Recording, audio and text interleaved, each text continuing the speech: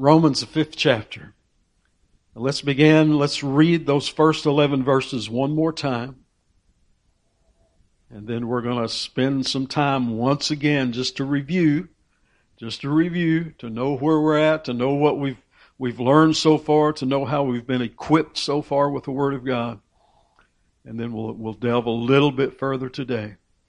But in Romans, the 5th chapter, beginning in verse 1 down through 11, I'll be reading from New King James Version this morning. Therefore, having been justified by faith, we have peace with God through our Lord Jesus Christ, through whom also we have access by faith into this grace in which we stand and rejoice in hope of the glory of God.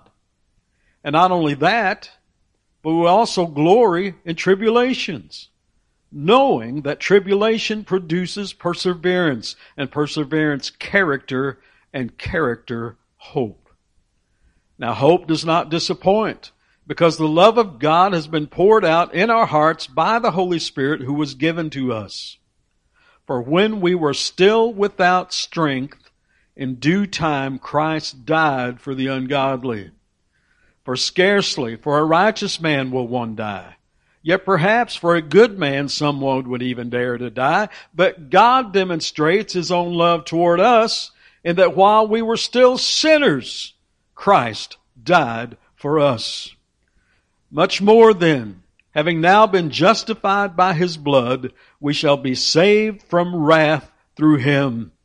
For if when we were enemies, we were reconciled to God through the death of His Son, much more, having been reconciled, we shall be saved by His life.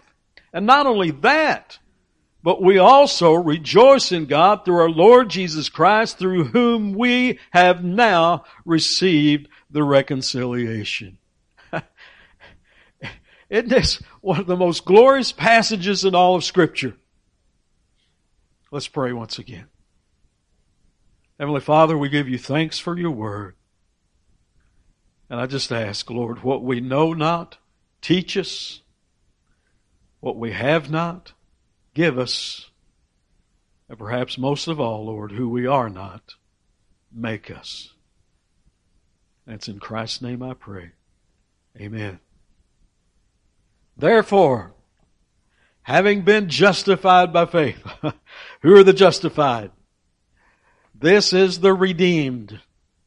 This is the ones who are truly born again, born of God, born of the Spirit, those who have been saved by grace through faith in our Lord and Savior Jesus Christ. This is the justified. Then Paul brings out these results of having been justified. Therefore, having been justified, we have peace with God. This means we're no longer an enemy, which he talks about in verse 10. We're no longer under the wrath of God, which he talked about in verse 9. But rather in a relationship of peace as His child. We have been reconciled to God. That was verses 10 and 11. So therefore, we have peace with God. Then, therefore, having been justified, we have access to God. Access into this grace in which we stand. Access that we may boldly come to the throne of grace in time of need, that we can find grace to help. See, the born-again believer has been made a member of the household of God, having access to God, and this access comes only through one way, and one way only, and that's Jesus Christ. No other way. He is the way, the truth, the life. No one comes to the Father except through Christ. No other way. So therefore, we have peace. Therefore, we have access to God. Therefore, having been justified, we rejoice in hope of the glory of God. Rejoice, extreme joy in knowing that we have been justified. And knowing that one day we will be completely glorified with Him forever and ever, to live for eternity with Him in glory. Rejoice in the hope of the glory of God. And I've talked about, when you come in a series and you're part of it, I'm trying to get us all up to speed here because we've talked about this word hope quite a bit over the last few weeks. And this word, as Paul uses it here, is more than we would use the word hope in our casual language. Well, I hope it doesn't rain tomorrow. Just a casual thing of wishing and hoping it may come true, it may not true. This hope is a surety. This hope is concrete. This is something we can rest our faith and everything upon. This is a surety, and it's based on the work of Jesus Christ upon the cross. And we read this passage last week, but it's one of these glorious passages that we could read Sunday after Sunday. It's in Hebrews, the 6th chapter, verses 17 through 20. Thus God, determining to show more abundantly to the heirs of promise. Now let me pause. Who's the heirs of promise? Well, those who are justified, those who are born again. We're no longer on the outside looking in, but through Christ we have been made heirs of the promise. And so thus God, determining to show more abundantly to the heirs of promise the immutability of His counsel, confirmed it by an oath, that by two immutable things, in which it is impossible for God to lie, we might have strong consolation, who have fled for refuge, to lay hold of the hope set before us. There it is. For all who are born again, we have run to the refuge. We have fled to the refuge, Jesus Christ. We have this hope set before us. In verse 19, this hope we have as an anchor of the soul, both sure and steadfast, and which enters the presence behind the veil, where the forerunner has entered for us, even Jesus, having become high priest forever according to the order of Melchizedek. This hope we have, child of God, this surety we have in Christ, is an anchor of our souls. We are anchored in Christ. Can we get a grip on that? Even knowing that we're anchored in Christ. So this hope that is set before us is sure and steadfast. Our hope and our faith rests in the immutability of God. And some of you know, immutability, what does that mean? Okay, listen, and here's what that means. This means that God is unchanging in His character. He is unchanging in His will. He is unchanging in His promises. We sang that song, You Are God Alone, and it had that bridge to it. Unchangeable, unshakable. That's God. Never changing, immutable. And so we have this anchor, these truths that are an anchor of our souls. And because of this hope, because of the surety in Christ, our anchor, we also glory in tribulations. Verses 3 and 4, one more time. And not only that, but we also glory in tribulations. And we talked about here we've got all these things that Paul is talking about. Therefore, having been justified, you have peace, and you have access by faith into this grace, and you rejoice in the hope of glory. And not only that, and people were on the edge of their seat. Well, Paul, what is it? What's more? You can glory in tribulation. But we can, can't we? But how can we? How can we glory in tribulation? Because of what we know. Understand that because of what we know, and what we know as children of God, that helps us to glory, to exult in tribulation and trouble rather than to grumble and complain, is this: that God has a plan and a purpose for every trial and testing of our faith that comes our way. He does. And rest assured, God is always in control. He is. In 1 Peter 1, verses 6 and 7, in this you greatly rejoice. You see, Peter is saying the same things that the Apostle Paul is saying. The message is over and over in the Word of God. In this you greatly rejoice, though now for a little while, if need be. And who determines the if need be? God. If need be, you have been grieved by various trials. Why? Why would we be grieved by various trials? That the genuineness of your faith, being much more precious than gold that perishes, though it is tested by fire, may be found to praise, honor, and glory at the revelation of Jesus Christ. So, child of God, our faith will be tested in many ways, in various ways. All kinds of various trials, tested by fire. And we've talked about this many, many times. As a metal is refined to remove the impurities, that's why these trials come, to refine us as His children, to mold us more and more and more into the likeness of Jesus Christ. In Isaiah 48 verse 10, remember this? Behold, I have refined you, but not as silver. I have tested you in what? In the furnace of affliction. Tested so that we might know that our faith is genuine. That we might know that we indeed possess saving faith. That our Christian character is real. You see, trials will distinguish those who have true saving faith from those who only have a superficial faith of the flesh. You understand that? That a faith that is superficial, not of the Spirit, not wrought by God, but rather a faith that has been brought about by the will of man. You see, the testing of our faith will either drive us to God or drive us away from God. Tribulations produces perseverance, endurance, patience, the ability to press on, to endure, to continue to the end. You know, how will we know that we're truly saved? We will endure to the end. Man, there's the true evidence. We will endure, an enduring faith. James says this, we've read this many, many times, James 1:12. Blessed is the man who endures temptation, perseveres under trial. ESV, remains steadfast under trial. For when he has been approved, he will receive the crown of life which the Lord has promised to those who loved Him.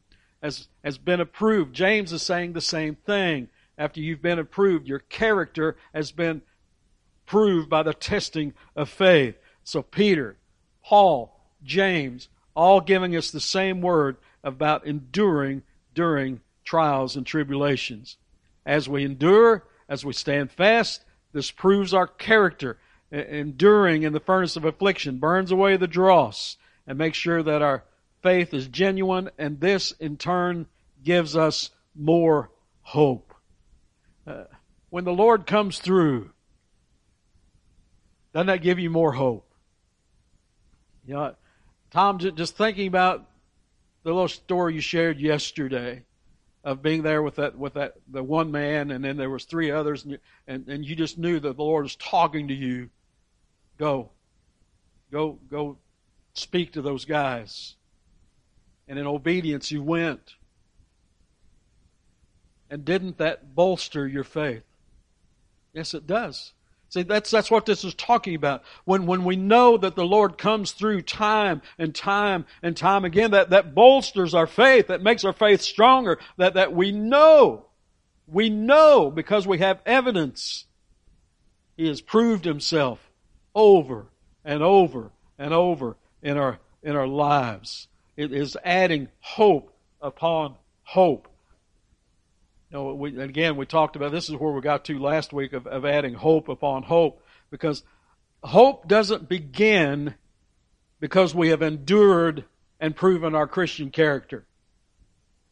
It doesn't begin there. Nobody would be able to persevere in faith if they did not first have hope in God, to know that they're anchored in Christ. This is the beginning hope. And then as we go through the testing and the trials, then our faith is bolstered more and more hope. In Romans 15:13, now may the God of hope fill you with all joy and peace in believing. You see, this comes first. This comes first. Believing the gospel of Jesus Christ. Having joy and peace that comes from this God of hope. And this comes first. Why? Why does this come first? So that you may abound in hope by the power of the Holy Spirit. See, before the first hope comes with the joy and the peace, we do not have the Spirit. We're not born of the Spirit. But then this joy, this hope, the love of God poured out into our heart, He fills us with joy and peace in believing. In believing what? In believing all the things that Christ has done and all His promises that He will do for those who love Him. The things we know. And this brings us, put up verse 5. Put up verse 5. And this hope does not disappoint, because the love of God has been poured out in our hearts by the Holy Spirit who was given to us. And again, that this outpouring is not a work of man, but the work of God through the Holy Spirit. It's supernatural. It's owing to the Holy Spirit. We don't make this happen. The Holy Spirit makes it happen. It's His work. God loved us before we ever loved Him. In fact, we could only love Him because He first loved us. And in 1 John 4, verses 7 through 10.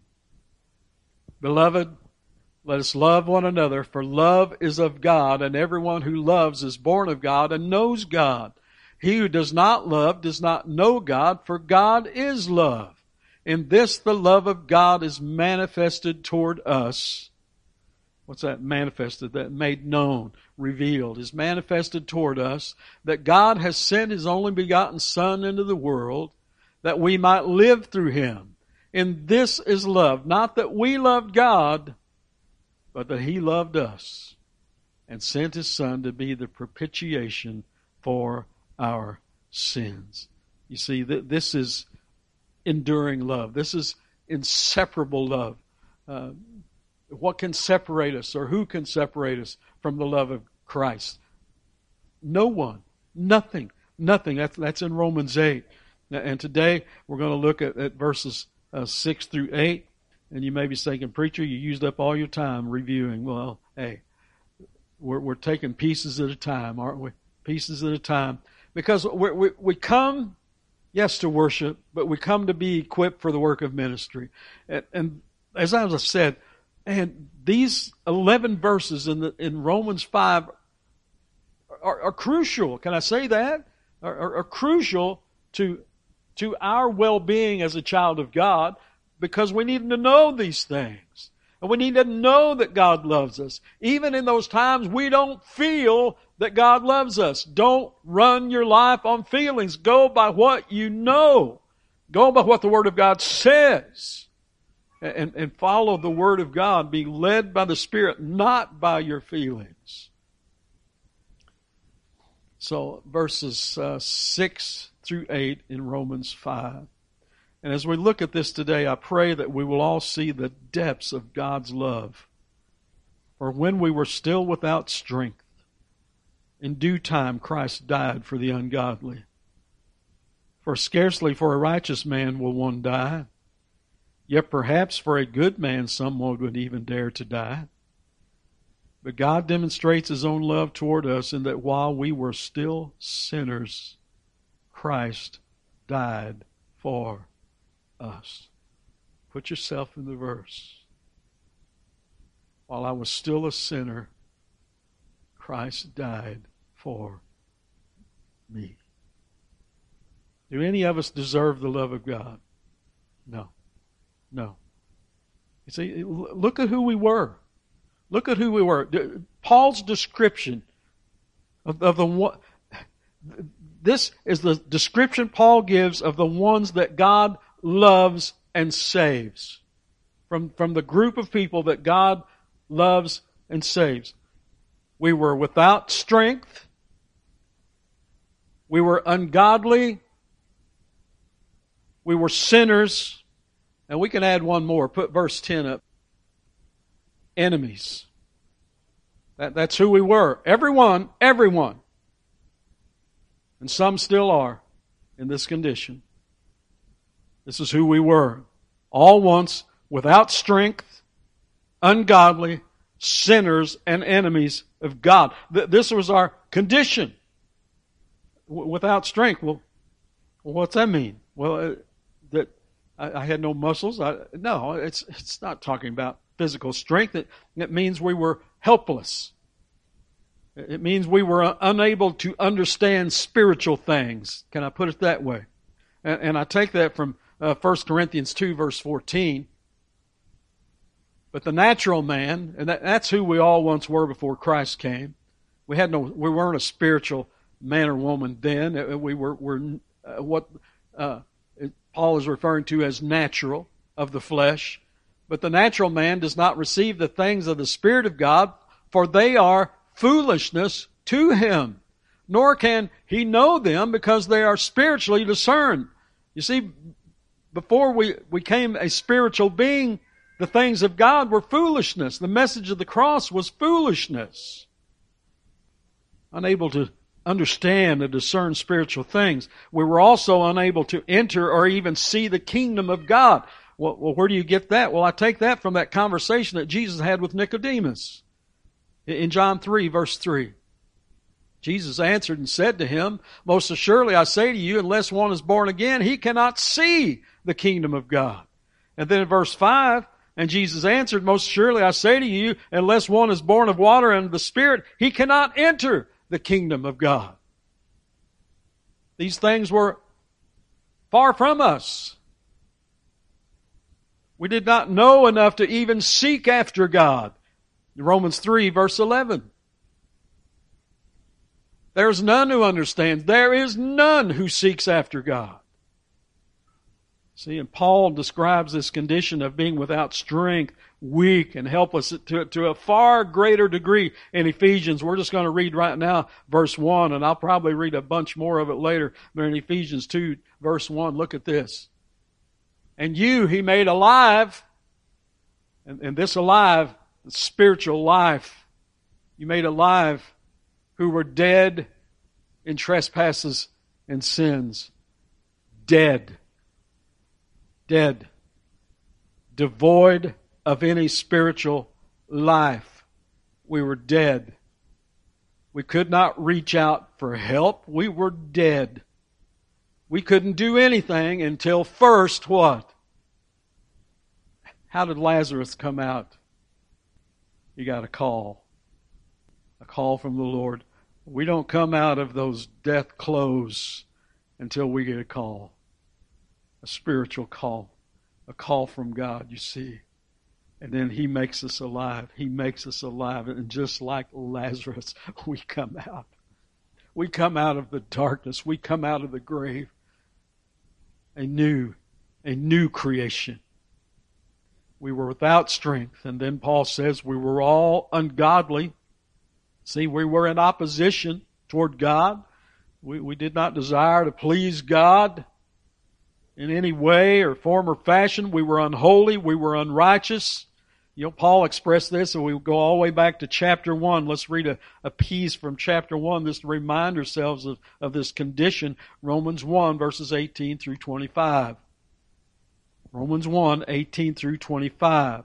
"For the wrath of God is revealed from heaven against all ungodliness and unrighteousness of men who suppress the truth in unrighteousness, because what may be known of God is manifest in them." See, here's that word manifest again. In other words, it was made visible. It was made so people could see. "For God has shown it to them." Well, how? How has God made Himself manifest, visible to the whole world? How has He done that? We'll look in verse 20, it tells us. "For since the creation of the world," it's through His creation, God is made known to everyone who walks or whatever on the face of this planet, who takes breath while on the face of this planet. God has made Himself known. "For since the creation of the world, His invisible attributes are clearly seen, being understood by the things that are made, even His eternal power and Godhead, so that they are without excuse." Let me pause there. Because some people will be crying out, "Well, that's not fair. There's people in parts of the world, they haven't heard the message yet." They've heard and seen the message of creation. They have seen God. Does God need me to preach and to go so that people can be saved? No, He doesn't. He can reveal Himself without me because He is God. For since the creation of the world, His invisible attributes are clearly seen, being understood by the things that are made, even His eternal power and Godhead, so that they are without excuse. Because although they knew God, well, how did they know God? By creation, by just looking and listening and seeing. They did not glorify Him as God, nor were thankful, but became futile in their thoughts, and their foolish hearts were darkened.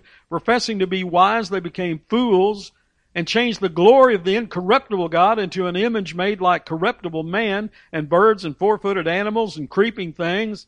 Therefore, God also gave them up to uncleanness in the lust of their hearts, to dishonor their bodies among themselves, who exchanged the truth of God for the lie, and worshipped and served the creature rather than the Creator, who is blessed forever. Amen. That's how Paul gets started. This is the group from which God will choose the bride, the church, for His Son. People in whom He will pour His love into from this group, the world. We were all without strength, all ungodly, all sinners, all guilty, all fallen short of the glory of God. Romans 3:23, we all know this. For all have sinned, no exception, save Jesus Christ. For all have sinned and fall short of the glory of God. And then finally, Paul said we were all once enemies of God. See, and just immediately when I was kind of reading that and was thinking about that, the image that came to my mind, at least for me, was that crowd at Pilate's Hall. And they were there and they were just crying out in anger and hatred, "Crucify, crucify Him." And that was me. That was once you. We sing, I think we might have sung this last Sunday, as a matter of fact. It's got the lyric that says, "Behold the man upon the cross, my sin upon His shoulders. Ashamed, I hear my mocking voice cry out among the scoffers. It was my sin that held Him there until it was accomplished. His dying breath has brought me life. I know that it is finished." Isn't that great? Because now the love of God has been poured out in our heart. And we went from being a scoffer to one who was crying, "Crucify, crucify," and we're enemies of Him, to now being able to say, His dying breath has brought me life. All once enemies, all once without strength, all ungodly, all sinners.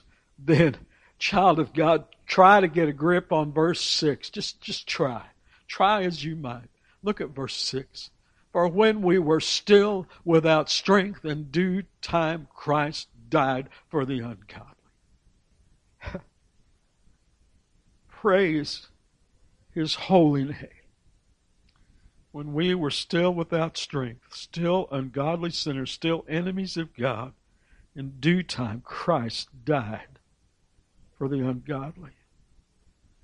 See, when we were utterly helpless to bring ourselves to God, had no desire to come to God, we were powerless to escape our sin. We could not escape our sin. We were powerless to resist the devil. We were following after him. We were unable to please God in any way. And Christ died for the ungodly. In due time, at just the right time. How many years? Depending on how you figure it out, the years, I don't know, 1,500 to 2,000 years, somewhere. Depend on the timetable. I haven't looked at it to know exactly how many years, but all these years for the Israelites to try to prove that they could follow the law and be perfect, and they couldn't do it. All these years that the Greeks and all these others could find their way to God, and they couldn't do it. All these years that the world was searching for whatever that they could worship and look to. And finally, God, in His glorious timetable, said it's time. And Christ came. Galatians 4, verses 4 and 5. But when the fullness of the time had come, God sent forth His Son, born of a woman, born under the law.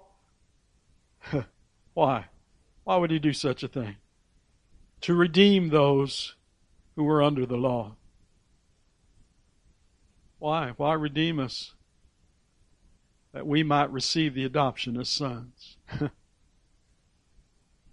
In due time, when the law had fully accomplished its purpose in showing man his utter sinfulness and inability to live up to God's perfect standard of righteousness, God sent forth His Son.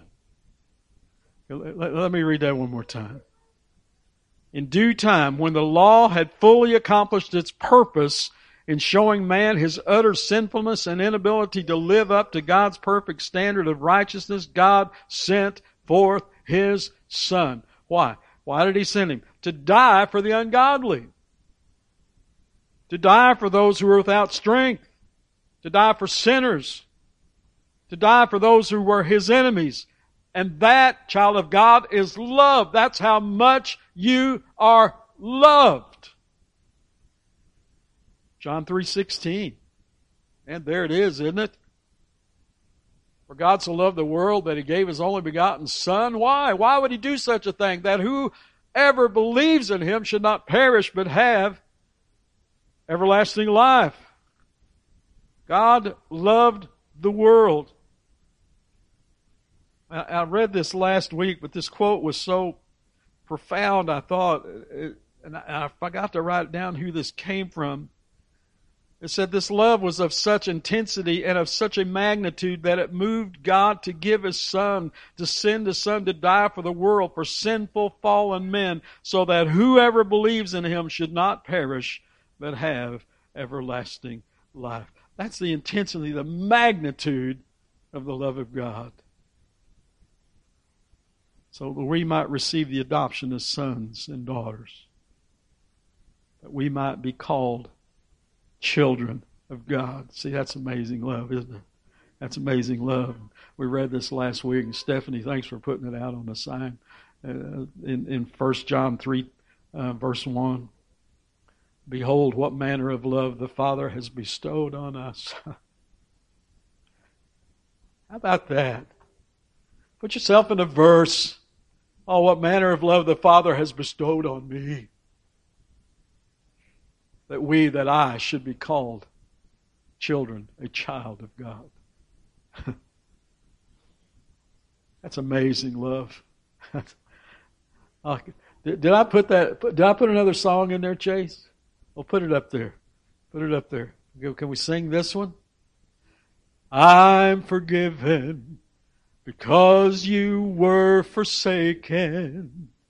I'm accepted. You were condemned. I'm alive and well. Your Spirit is within me because You died and rose again. That's amazing love, isn't it? Amazing love, how can it be that you, my King, would die for me? Amazing love, I know it's true, and it's my joy to honor you in all I do.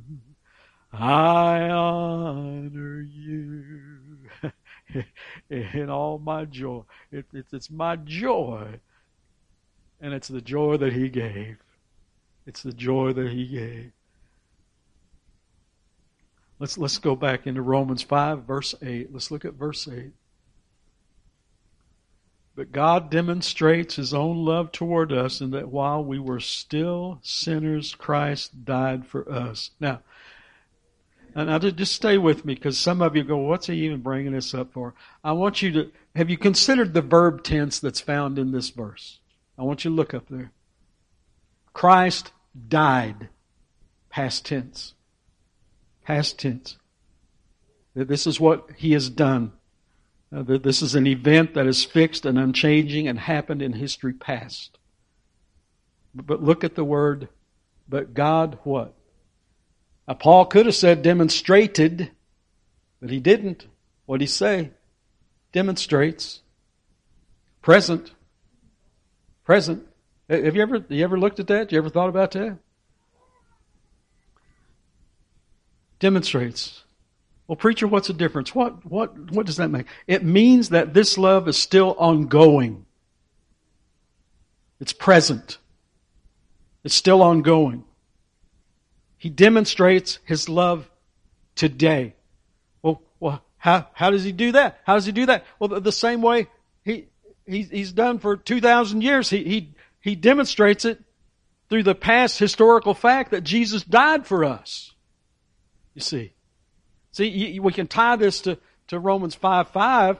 Now, hope does not disappoint, because the love of God has been poured out in our hearts by the Holy Spirit who was given to us. God pours His love out into our hearts by the Holy Spirit and continually demonstrates to us His great love by the fact of the death of Jesus Christ. Why do we have communion here every second Sunday of the month? Why do we do that?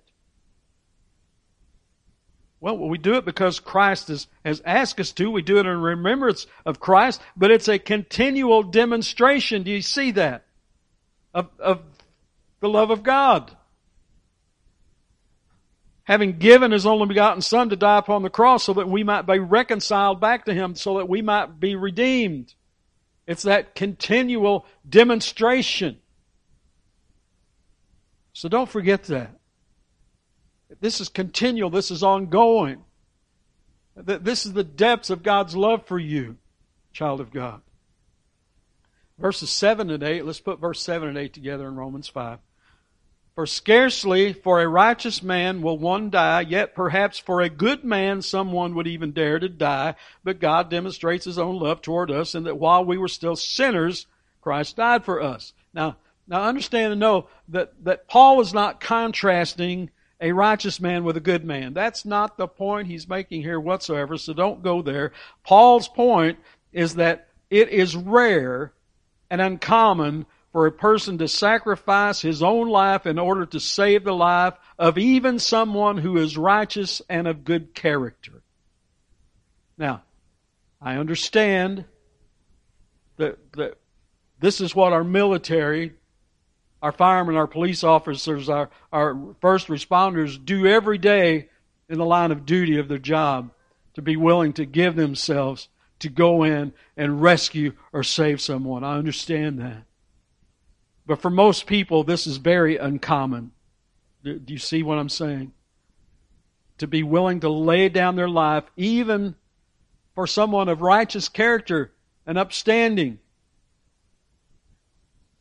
And still fewer people, now listen, would be inclined to give their own lives to save a person that they know to be wicked and of a sinful character and of immoral behavior. Would you agree? Perhaps someone might die for someone who is of good character and righteous. But just think of yourself. Some downcast, thieving addict on the street. Would you lay down your life for such as that? That's what Christ did. You understand that? We were all once ungodly, sinful, enemies. Do you see that? This is the love that God demonstrates to us. Christ died for the ungodly. Get the depths of that. And that while we were still sinners, ungodly and enemies, God demonstrates His own love toward us through the death of Jesus Christ upon the cross. We didn't deserve His love. We certainly didn't earn His love. There was absolutely nothing about us that warranted this great love. It was all by His great love, mercy, and grace at His goodwill. Because He is God. Let's read 8 through 10. We're creeping into it, aren't we? Stay with me. But God demonstrates His own love toward us in that while we were still sinners, Christ died for us. Much more then, oh, here He is again. Much more. You want to know what the much more is? Well, sure, we want to know what the much more is. Much more then, having now been justified by His blood, we shall be saved from wrath through Him. Or if when we were enemies, we were reconciled to God through the death of His Son, much more, He does it again. Much more. Having been reconciled, we shall be saved by His life. You see, if God loved us, called us, redeemed us while we were still sinners, ungodly, and enemies, Paul uses that phrase, much more then will He save us from the wrath to come as His child. You see that? If He loved us enough to send His Son to die for us while we were yet sinners, how much does He love us now as His child? One writer put it this way. Listen, I thought this was pretty good. A dying Savior reconciled us to God. A living, resurrected Savior keeps us reconciled. That's saving, keeping power, you see. A dying Savior reconciled us to God. A living, resurrected Savior keeps us reconciled. That continual demonstration, you see. And in this we exalt. In this we magnify the Lord. For He has reconciled us to Himself. Verse 11. Not only that. Much more then, and again, much more, and not only that in verse 11, and not only that, but we also rejoice in God through our Lord Jesus Christ, through whom we have received the reconciliation. And we're going to save that for next Sunday, for Communion Sunday. But here I want to do this. I want to go back to that Ephesians 2, and I want to read those first 7 verses. And child of God, if everything we have heard and learned this morning, and look at this. Look at this. Put it all together. Put it all together. We read verse 1 earlier, but now the first 7 verses of Ephesians 2. And you, He, made alive, who were dead in trespasses and sins, in which you once walked according to the course of this world, according to the prince of the power of the air, the spirit who now works in the sons of disobedience, among whom also we all, this was us, also we all once conducted ourselves in the lusts of our flesh, fulfilling the desires of the flesh and of the mind, and were by nature children of wrath, just like the others. But God,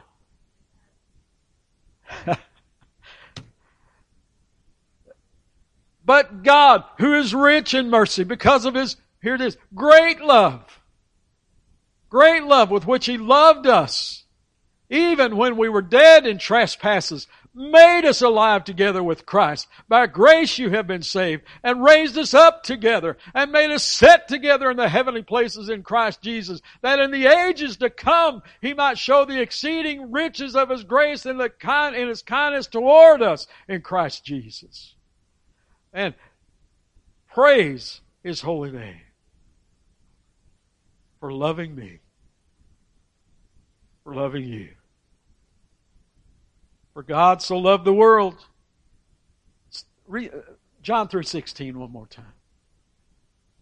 For God so loved the world that He gave His only begotten Son, that whoever believes in Him should not perish but have everlasting life. Well, preacher, I'm not sure I've believed. I'm not sure about this love of God. I don't know if I have that poured out. What do I do? What? Well, here, I believe the gospel of Jesus Christ, received by faith, by grace through faith, Christ. Repent. Turn from your sin. And you can only truly do that by a work of the Holy Spirit. Well, how will I know if the Spirit has come? Well, His Spirit will bear witness with you that you are a child of God. And then the fruit of your life will also bear witness. And so there will be evidence. Are you changed? Are you changed? If you're not changed, if your behavior is the same, if you're the same old person, it's a pretty good chance you didn't get anything. And I'm not going to tell you whether you did or not. I'm going to let the Lord work that out with you. But the fruit of our life, what's the evidence that we are saved? You will know them by their fruit. Their fruit. It's in Romans 10, verses 8 through 13. Let me just read a few more verses that are dealing with this aspect right here. And so this is for the unbeliever. This is for those, I don't know. Well, listen. But what does it say? In other words, what does the Word of God say? The Word is near you and in your heart. That is the word of faith which we preach. That if you confess with your mouth the Lord Jesus and believe in your heart that God has raised Him from the dead, you will be saved. Saved from what? From the wrath of God that will one day fall upon all unbelievers. That's what you'll be saved from. You will be saved. For with the heart one believes unto righteousness, and with the mouth confession is made unto salvation. For the Scripture says, whoever believes on Him will not be put to shame, for there is no distinction between Jew and Greek, for the same Lord over all is rich to all who call upon Him. For whoever calls on the name of the Lord shall be saved. John 5, verse 24. I'm going to go through a few more verses here. Most assuredly I say to you, this is Jesus. Most assuredly I say to you, he who hears my word and believes in Him who sent me has everlasting life, and shall not come into judgment, wrath, but has passed from death into life. That this is for those who are born again. That this would be them, everlasting life. Will not come into judgment, will pass from death into life. In John 6, verse 47, most assuredly I say to you, he who believes in me has everlasting life. A belief that is wrought by the Spirit. Not a believing that the demons have. They believe in Jesus. They know He's real. They know their destination. They know where they're bound for, and they want to take as many people with them as they can. Believe and repent. Matthew 4, verse 17. For from that time Jesus began to preach and to say, repent, for the kingdom of heaven is at hand. In Acts 3, verse 19, repent therefore and be converted, that your sins may be blotted out, so that times of refreshing may come from the presence of the Lord. In Luke 13:3, I tell you no, but unless you repent, you will all likewise, look at the word, perish. So believe and repent. Don't be among the perishing. Put John 3:16 up one more time. For God so loved the world that he gave his only begotten Son, that whoever believes in him should not perish but have everlasting life. Let's pray. Father, we give you thanks for your word of truth. And I pray that by your Spirit you will strengthen every heart that's here. For the born again, for the true believers, I pray that you would remind them continuously, that you would demonstrate in their lives your great love. Father, just prove yourself faithful to them. That through experiences of you proving yourself, that their faith will grow more and more, and their hope will be bolstered more and more, and they will be bold in their witness because of what you have done. So, Father, help us to never forget what Christ has done. Help us to never forget where you have brought us from, so that we might have compassion on others that we may want to look down on, that we may want to be angry with, that we may want to hold bitterness with. But we know by their fruits that, by all indication, that they're lost without you. And so why would we expect them to act any differently than they do? So Lord, let us pray for them. Let us share the love of Christ with them. So Father, should there be someone who is yet lost, who has heard this sermon, I pray, Lord, that you would perform a miracle that only you can perform. And that's to bring to life that which is dead. And it's only by you and your great power that this can be accomplished. So, Father, call to them. Open their eyes so that they might see your righteousness, your holiness, and that in getting a glimpse of the glory of God, that they would see their sin, that they would know they're a sinner bound for hell, that they're a sinner in need of a Savior. And Father, by your grace and mercy, show them the cross of Jesus Christ. Show them the rescue for sinners. Lord, grant them faith that they may believe and receive Christ, that they might confess their sins and turn from their sins and wicked ways and begin to follow you all the rest of their days. So, Word of God, speak. And Father, should I have misspoke or anything today, I pray that you would just erase it from their memories. I know you can do such a thing. And just help them to remember, each one remember what you would have them to bring to mind.